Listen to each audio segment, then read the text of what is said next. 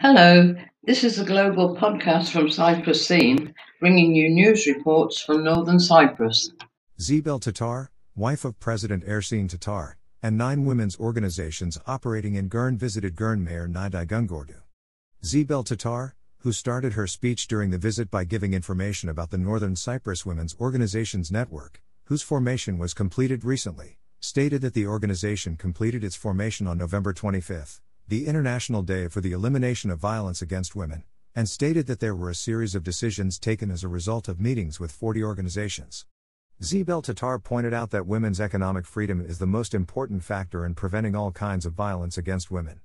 Pointing out that women's economic power is an important phenomenon that will protect women against violence and all kinds of dangers, Sibel Tatar underlined that the revival of women's lost power in the economy will also contribute to the country's economy.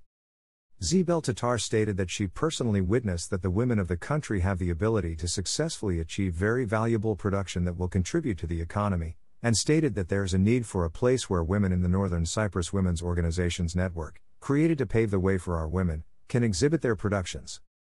Stating that they determined that the old municipal market building of Girne municipality would be a suitable place for these exhibitions, Sibel Tatar submitted the petition containing the signatures of Northern Cyprus women's organizations to Güngördü, and the mayor of Girne municipality and the city council members talked about a place where the products produced by our women will be exhibited.